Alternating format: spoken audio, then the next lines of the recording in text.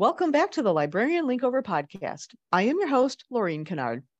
Job hunting has been a hot topic in the LIS field for quite some time, but we normally hear from the job hunters, not the hiring managers. Well, that changes today. My guest today is Emily Week. Emily is the founder of the blog Hiring Librarians, where she conducts surveys and interviews with hundreds of people who hire librarians in all library types and nearly 600 job hunting librarians. She has worked with authors of over 15 books on LIS careers and of 21 scholarly articles. Emily has worked in public and academic libraries and served on the board of the California Library Association. Emily, welcome to the Librarian Linkover. Thank you very much. I'm glad to be here. Tell us why you started the Hiring Librarians blog. Sure. So I've actually started it twice. I started it in 2012 when I was maybe about 6 months out of library school. And I had had a library assistant job that I really loved, and I had been laid off from that. And so I was looking for a job and just feeling really confused. I had had that library assistant job, but only for a little while. Prior to that, I had worked in grocery stores. And so I was totally new to the idea of public library hiring. I was also looking at academic libraries, and public libraries were just sort of, the Byzantine government structures. I found that hard to crack. And academic libraries are their own special brand of awesomeness with the like all day interviews with a meal. So I was seeing a lot of advice and a lot of it not being relevant because it was coming more from business fields. And then I was also seeing just people who seemed to be professional career advisors. And being fresh out of library school, was still really interested in ideas about authoritativeness. And I was also interested in ideas about informal research and sharing research outside of like scholarly articles. So I decided I would set up a survey and try to get people to answer it and then post the results on the blog. And I sent out the survey, and the first month I had about 7 people reply, and I felt really great, and I had some really cool conversations with people. And then I shared it a little bit more widely, and the end of the second month, 150 people had replied. And so this was still like 2012, so I feel like blogging has really sort of died off a little bit in popularity, but in 2012 we were still sort of at the end of the library blogging golden age, I guess. And just people got really interested, and I ran it until about 2016. And then in 2016 I was getting divorced, and I sort of realized that I could use my free time for fun things instead of work things. Mm-hmm. So I decided that it would be a good time to sunset. I also, like, I'd had a full-time job for long enough that I was really, when I was thinking about libraries outside of my library job, I was thinking about things to do with that job. So I was thinking more about like outreach or adult programming or engagement. I wasn't necessarily thinking about how are librarians hired. So I sunsetted it in 2016. And then this year in 2022, like a lot of people, I had sort of pandemic related restructuring with my life and career. I was pretty burned out of my public library job, and I decided that I wanted to try to make a career that was more flexible and more sort of contractor oriented. So with that, I had a lot more free time on my hands. And then I also had this motivation to try to join national conversations about library work. And I looked at my Twitter account for hiring librarians, and there were still about 6,000 followers. And I was like, where else am I going to be able to talk to 6,000 people? So I decided I would start it back up again and see what was going on. And it's been a really positive experience. That's great. Yeah. What do you offer librarians who are job hunting? And what do you offer managers who hire librarians? So I think the answer in bookcases is sort of a broad perspective and more of an evidence-based perspective, I guess. I don't know if it's quite right to say that, but generally like the opportunity to see how people in the field think, and that means the breadth of how they think and the contradictory ways in that they think. And sort of also the opportunity to think about current hiring trends or look at some statistical analysis. I can list through the things that the blog I put on the blog because there are a lot of different features. Do you think that would be helpful? I do. Okay, great. Sure. So we've done a lot of surveys over the years. The current survey is sort of a general survey of people who hire, and I originally was thinking about hiring librarians, but I am trying to be broader. So we do hear from people that hire archivists or people that hire people that work in library software or other list fields. So Sort of the same family. yeah, the same family. I think I have the most connection into the library world, so that's what tends to be the focus. But it's a big tent. So the current survey, I have about 185 responses from people who hire list workers, and I post those individual surveys on the blog as well as statistical analysis. So when you look at those surveys, you can learn things like how people contradict each other. For example, I was just drafting some surveys, and I had two academic surveys that like one response right after another, and the first respondent was like, absolutely do not apply if you don't meet all the required qualifications. They're absolutely required. And then the person right after that was like, apply even if you don't meet the requirements. I'd love to hear from you. So I think like when you look at all of those answers, you realize, oh, there's not really one way that hiring happens. And then you can also look, the surveys also talk about, can reveal some larger trends. So I have some questions that are closed-ended. Like, for example, one of the questions is, where does your organization first mention salary information? And 70% of the respondents said that their organization put salary information in the job ad. So you can see, I think that is a trend. I think, we do see orgs that don't put their info in the job ad, but increasingly it's more expected. Like, you need to tell us what you're going to pay before I waste my time putting together an application. And then some of the trends I think are harder to parse. There's another question that I ask that's how many pages should a cover letter be? And 49.5% of people say the cover letter should be 1 page. So that's just under half. And then 29.7% say 2 is okay, but no more. So it's hard to know what to do there. Can you stretch it to 2 pages? I guess if you want to be safe, you want to do 1, but what if you have a lot to say? So, so in addition to posting those surveys, both the individual responses and the statistical analysis, I also do a feature called Further Questions, which is weekly questions about hiring practices. So I have a group of about 45 people that I email each week with a different question. And then I also do the post on, I do the question on Twitter, and so people also respond there. And I've heard that some libraries use these questions for internal discussions, so they can improve their own hiring, or just talk about, what are their values around hiring. That's awesome. Yeah, it was really cool to hear that. A really popular part of the blog is the interview questions repository. And this is a spreadsheet that basically has collected responses from over 500 job hunters about the questions they're asked in interviews. So the way that it works is if you go on an interview as a job hunter, you go into the survey, you answer some questions about what kind of interview it was, and then list the questions that you were asked. And that's been going for over a decade, and there are over 500 responses in there. So it's kind of a cumbersome spreadsheet. I tend to look at it and go like, I should really improve this so it's easier to use. But it also is just this massive resource that can really help prepare for interviews. Or my cat has started squeaking. I don't know if you hear a little.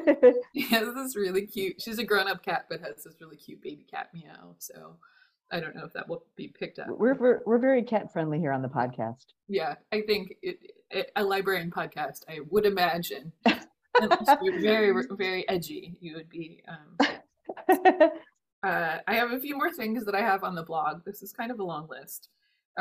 So I also do, as you'd mentioned in the intro, I do summaries of current research, and we were talking a little bit about one of the most recent ones was a group of researchers that had looked at job ads for cataloging managers, I think over the past decade, and had sort of found some trends.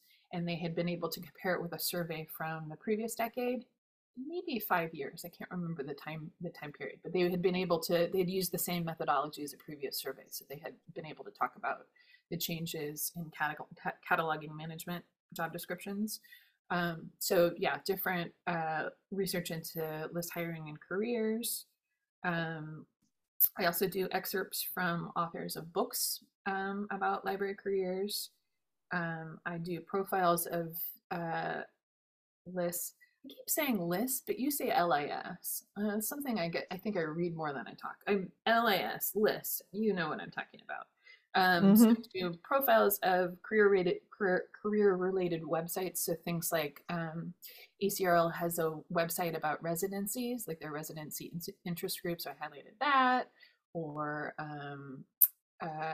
there's a website in the UK called Library Returners, which is run by a woman who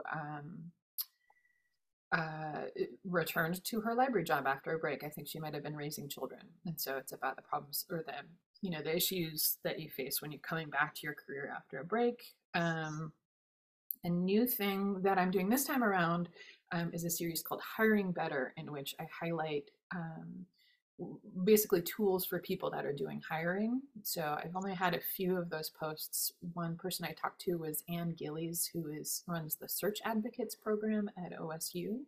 And she does this training, which I actually went through pretty recently to train people to advocate for EDI in searches, so to make fairer searches. I have another small survey that's of LAS folks who have personal professional websites.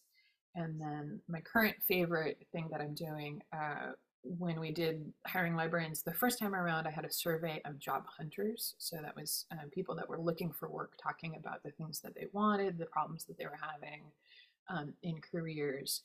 And some of them gave me their email addresses, so I've been checking back in with them, and that's about a decade later. So that to me is really cool, to be able to see somebody's career. Like, they filled out the survey about when they were looking for work, many people like just out of library school, and a decade later, where has their career taken them, and what do they feel about library job hunting?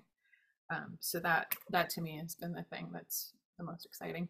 You can see now my cat. Did you just see her go by? My cat. I did.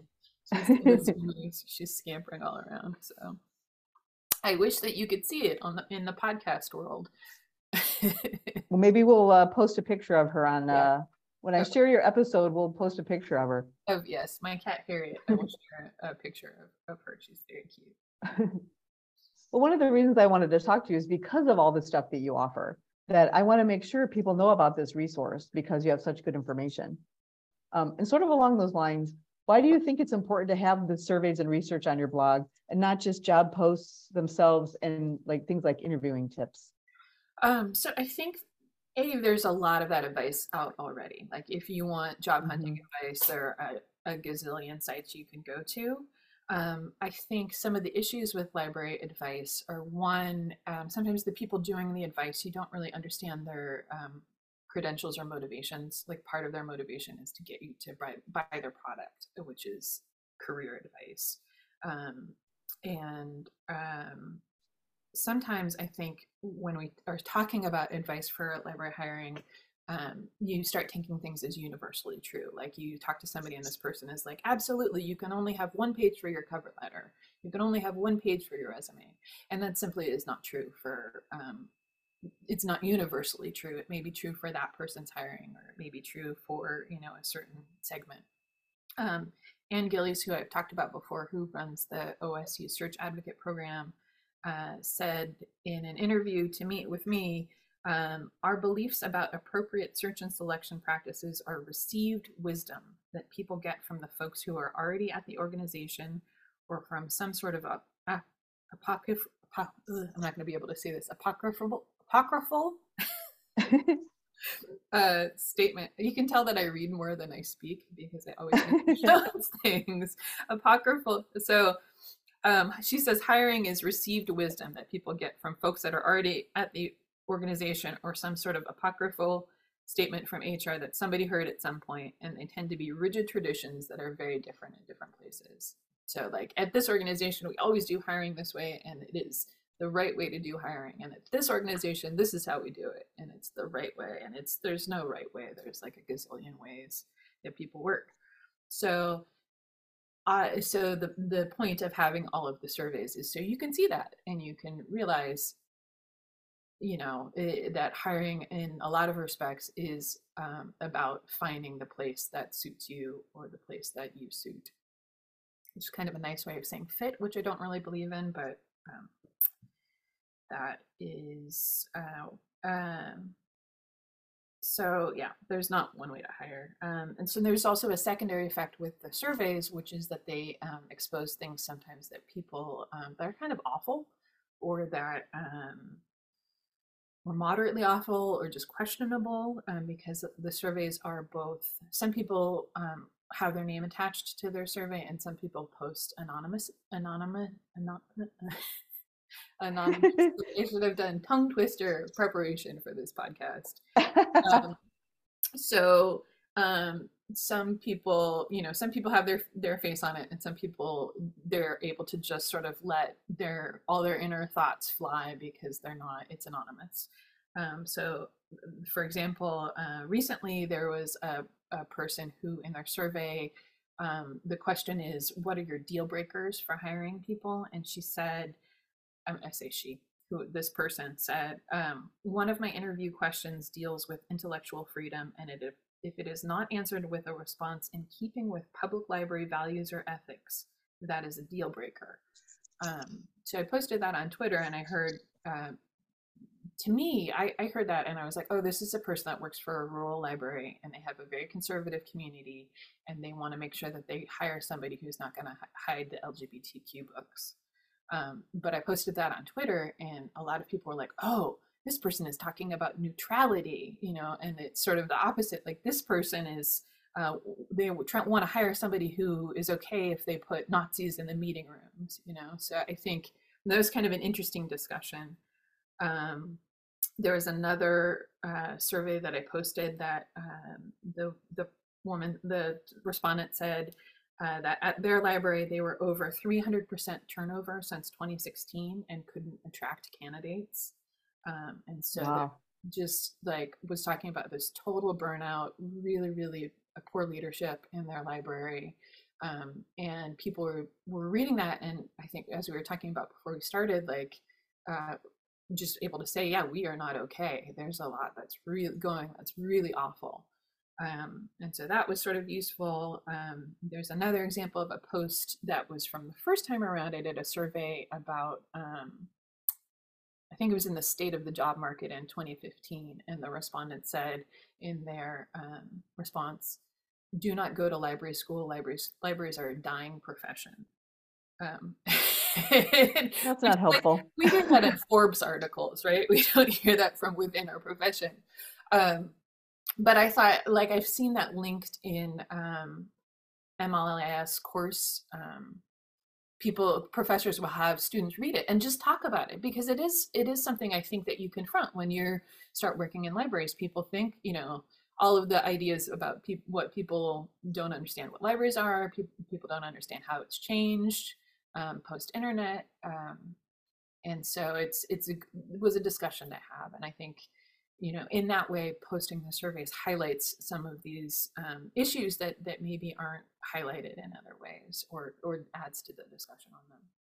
Well, and I think the value also, I think you add, is that you come from it from a librarian point of view, or an LIS point of view, where so much advice in recruiting and job hunting is so general, because people don't understand what we do. The stereotypes killing us. They don't really get the complex and high level and the things we do. So like when they're telling us things, it doesn't often make sense. Yeah. Because they're thinking, like, they go to the library, they check a book out. They're not understanding what goes into that library. That book display, they planned that 6 months ago. Like they don't get what goes into it. So that's why, like I said, that's why your stuff's so valuable, because you're coming from it within the field. Yeah. And it's not generic or general. Yeah. I do try to, like, the things that I post or the things that I retweet. I like, that's my focus, is I want it to be very specific to, and like big tent librarianship. So, archives, digital asset management, like all of the ways that you can use your degree or you can use your work in information fields. But yeah, I do try to keep it really targeted because I think there are a lot of specificities. Some librarians want to move up in their current library, but some librarians want to move to a different kind of library type. It can be very hard to move around library types, even though our skills are our skills, no matter where we use them. What suggestions can you give librarians who want to move from one type of library to another? I think this is really tough. It's a question that I hear a lot, both people who want to move library types or people who don't have library experience that are trying to break into libraries. And I think really the only, it is one of the questions on the survey, is asking, the current survey is asking people who hire library workers or list workers, how folks can make those jumps. And the thing that I see most often is that the person who is job hunting really has to make those connections for the organization. As you said, like, a lot of people don't understand what goes on in libraries. Also, a lot of libraries don't understand the translation. Like, if you work in an academic library, you don't necessarily understand all the things that public librarians do. So what the person looking for work has to do is to make the case for why their experience in one library applies to the other library.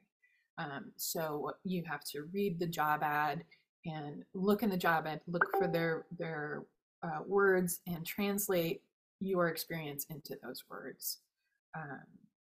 So you have to, and then and also that you need to address that both in your resume or CV and also in your cover letter. The organization should be able to make those connections, but they won't. That's the job hunter will need to do that to have a chance. And sometimes boards don't make that connection, but sometimes librarians don't make that connection. Right. Where you maybe don't think you have to explain some things that you do. Yeah, you do. You definitely have to, you have to demonstrate both that you understand what the new library does. Like, if you have experience in one library, you have to demonstrate that you understand the new type that you're going to, and also talk about how your experience fits into that. So here's a big question, Emily. What do you think are the top 2 or 3 issues in libraries today, good or bad? And this can be libraries or libraries in general, or job hunting, hiring. What do you think are like the top 2 or 3 issues in the field? It's hard for me to answer this because I'm always like, is this my opinion, or is it like, am I really plugged into the library zeitgeist, or like, is this just what I see? But I do have 3 for you. The first is EDI, or diversity, or EDIB, or DEI, or whatever order you put that acronym. I think we know that diversity and the lack of diversity in libraries has been an issue for in America for hundreds of years, 800 years, between 100 and 200 years. Long time. And I think, we've been trying to address diversity for just as long. So on one hand, I think EDI is sort of just the latest incarnation of trying to have a more diverse profession. But I also, it also feels more hopeful to me. I think it feels more nuanced, and like there is a growth in understanding. It's definitely, I think it's something that it's a big issue and it's important, but it's also trendy. So there's a lot of people, you have to sort of start to understand the jargon. And I think it being trendy is both a good thing and a bad thing, because trendy means it's more widely applied, but trendy also means it's more superficially applied. So if you're checking a box, that's not what you're doing. That ain't it. Say, that ain't it. Yeah. So I think that sort of is the issue to understand and be aware of and apply in your own work if you're looking for work, or if I also know that job hunters will often ask organizations what their work is. So, as an organization or as an individual in the field. Um, and then I think, oh, excuse me, pandemic related job issues. And so um, I was trying to figure out, because I was thinking about different issues, and I was trying to figure out how I could sort of lump this category together. And I think it's all pandemic related. That makes sense. Although, so it's things like remote work. People want to be able to work remotely. People are leaving libraries, although that was happening before the pandemic. Library safety, and sort of some of the vocational awe issues that are related to asking libraries to go above and beyond library work. Trauma in libraries, the Urban Library Council, the Urban Libraries had that report on trauma in libraries. And then also, along with that, I think is wages and workers' rights. A lot of libraries are unionizing. UW is currently striking, or maybe hopefully they are won or are close to winning their strike. But yeah, and maybe it's just because I'm reading about people applying for jobs, but there's a lot of stuff that I'm seeing about like, hey, can we get paid more? Like, why don't we get paid in accordance to the work that we do? And then the final issue that I see is issues around censorship. And I think this is both issues around like when communities are taken over by extreme right-wing groups that want to just take all the queer books off the shelf, or the uproar against critical race theory, like both that. And then I think it also is ideas around censorship that have to do with some of the reckoning that we're doing in libraries around neutrality, and around previously I think we're shifting away. When I was in library school, I learned that libraries are supposed to be neutral, and then when I got out of library school, I started to learn, oh, if libraries are neutral, that means we're reinforcing white supremacy. It doesn't mean that we are truly neutral and welcoming everyone. So I think there's a lot of internal thought about like, what does that mean in terms of our collection development, in terms of who we let into the meeting rooms, in terms of so censorship, I think, on both sides of that. And is it censorship if we don't let Nazis into the meeting rooms, or is it just making people feel safe? So those are my three issues: EDI, pandemic-related job issues, and censorship and neutrality. Three hot ones. We could talk all day on each one of those. So do you think new librarians should have a different job search strategy than experienced librarians? This is an interesting question. I don't think so. Not really. I think you'll have some different approaches just on the amount of experience, but I think both new librarians and experienced librarians, you want to research the job ad and the organization. So you want to tailor your materials to the job description. You want to lean on networks.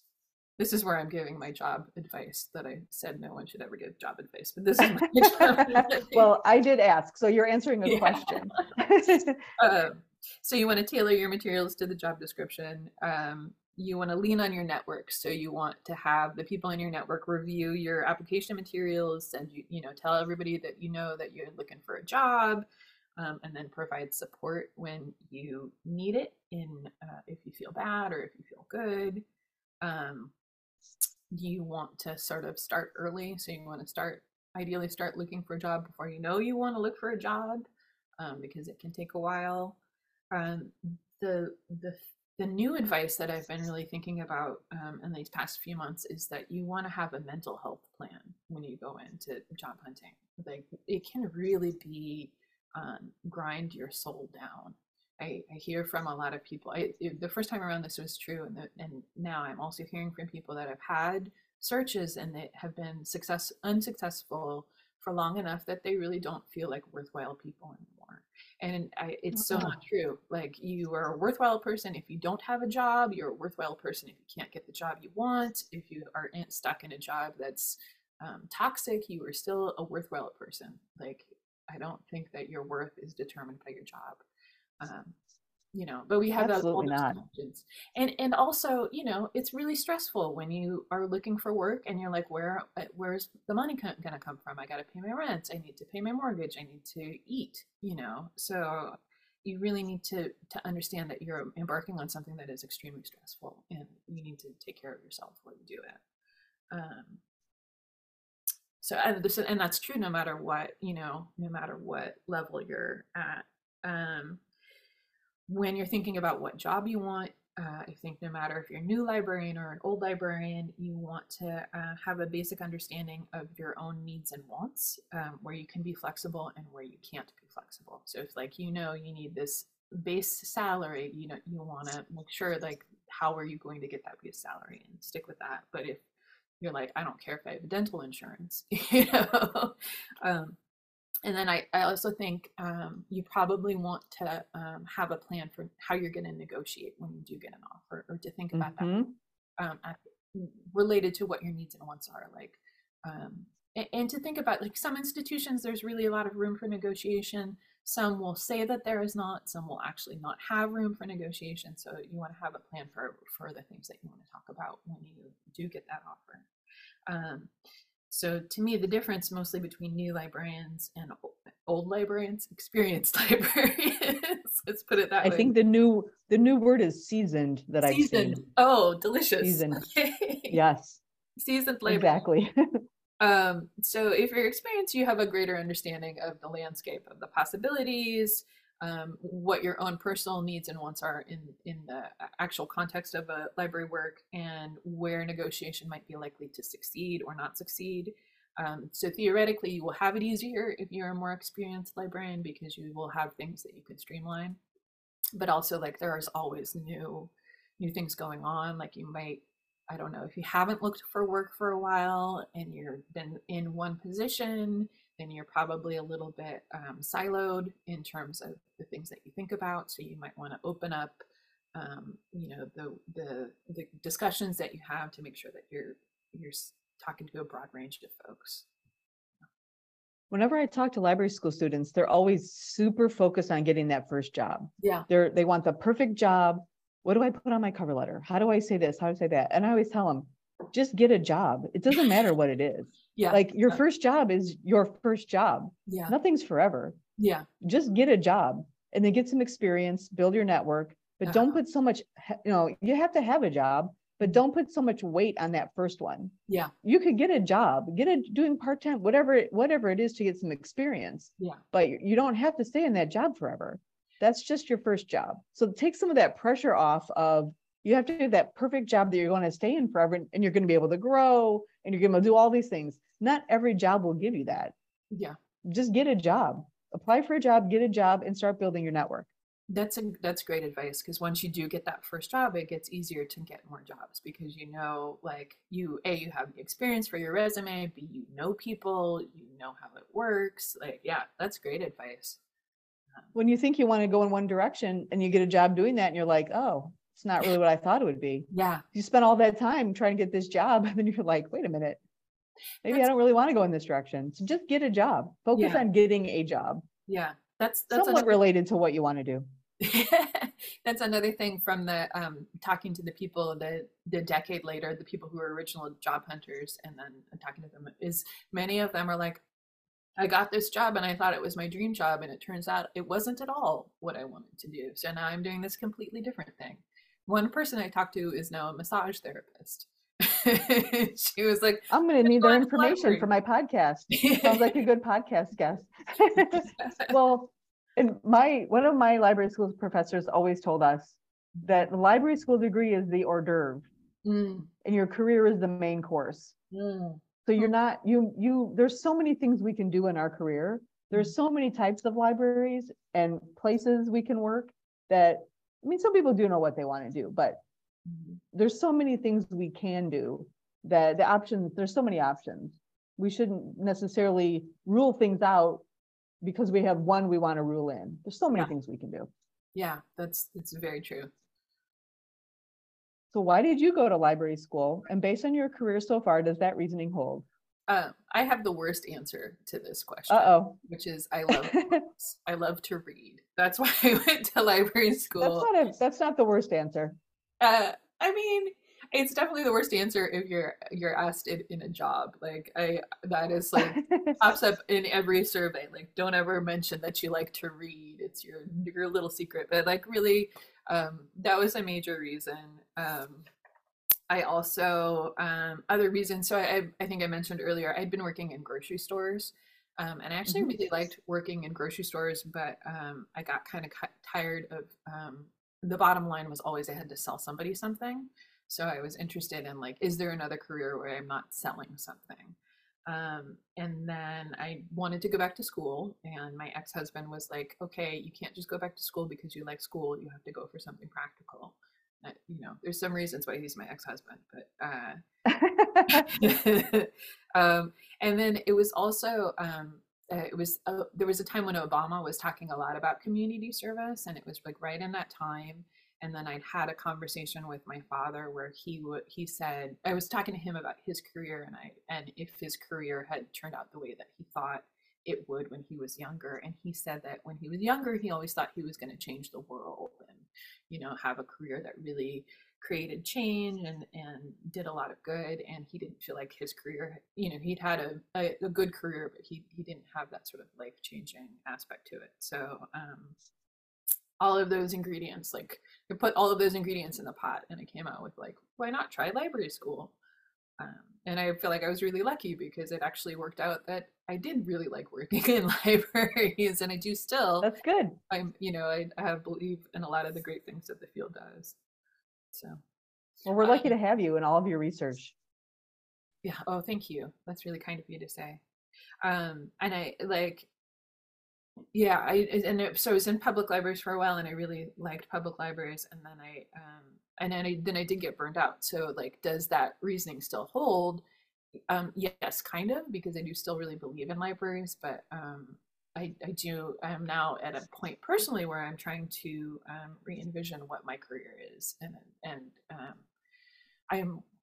I do have, so I'm doing a few different things. I have this project. I am also hiring librarians. I'm also a project advisor for LSTA grant, people that get LSTA grants. And I'm a Saturday librarian at a community college. And I'm sort of like, I'm still looking for, like, I think I need one or two more gigs. I'm not sure what that is. I was like, do I want to teach? And I kind of think that would be an interesting thing to try, but I've sort of reached out to a few different places, and they've been like, no, thank you. We don't need you to teach here. So I am sort of I am hunting right now for like, what else, and there are a lot of places where you can teach. So I'm going to keep trying that, but yeah. Where can we find you or your blog, your content on social media? Yeah. Where does your content live? Yeah, the main content of the blog is on hiringlibrarians.com. And the main place to discuss content is probably on Twitter. So I am on Twitter at hiringlib, LIB, hiring LIB. And so those are the main places. I do sometimes post on different Facebook groups for libraries. I also sometimes post on Reddit. Our librarians and our libraries. Our librarians has a lot of career discussion, and actually there's a lot of good advice. Like there's also mediocre advice, but there is also, I've seen a lot of people get great advice on Reddit from like our librarians. The blog auto feeds to Tumblr, so if you'd like to read things on Tumblr, you can. Although I hardly ever check on it. And I also auto feed stuff to my personal LinkedIn. But I generally don't connect with people on LinkedIn unless I actually know them in a professional capacity. So, yeah. Well, this has been really great. I hope you have your traffic increases on your blog as people are rushing to read all of your research. Thanks for doing this. I appreciate it. No, you're very welcome. I was really happy that you asked me to be on this podcast. It's enjoyable for me to talk about it, and I really appreciate the opportunity. Thank you to Emily Week for being my guest today on the Librarian Linkover. Thank you to my listeners who've been so supportive of my podcast. I love hearing from you about how valuable you are finding the content that my guests and I are creating. Please comment on the episodes on thelibrarianlinkover.com or on social media on Twitter or LinkedIn at The Librarian Linkover. Thank you so much for listening.